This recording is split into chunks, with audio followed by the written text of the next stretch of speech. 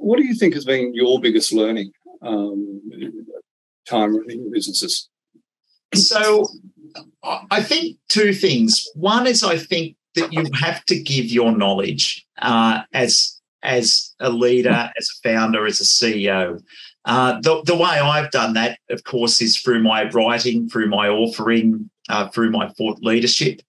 And I just feel that it's a wonderful way to be able to give back, because generally people that are CEOs of organisations or founders have a wealth of knowledge in their particular industries, and it's a wonderful way to be able to give back to others in the industry as well.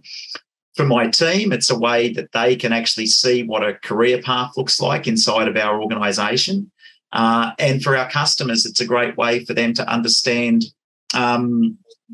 what they can actually do, or the types of services and the value that they can get from our organisation. So that's probably the first thing, is just giving back.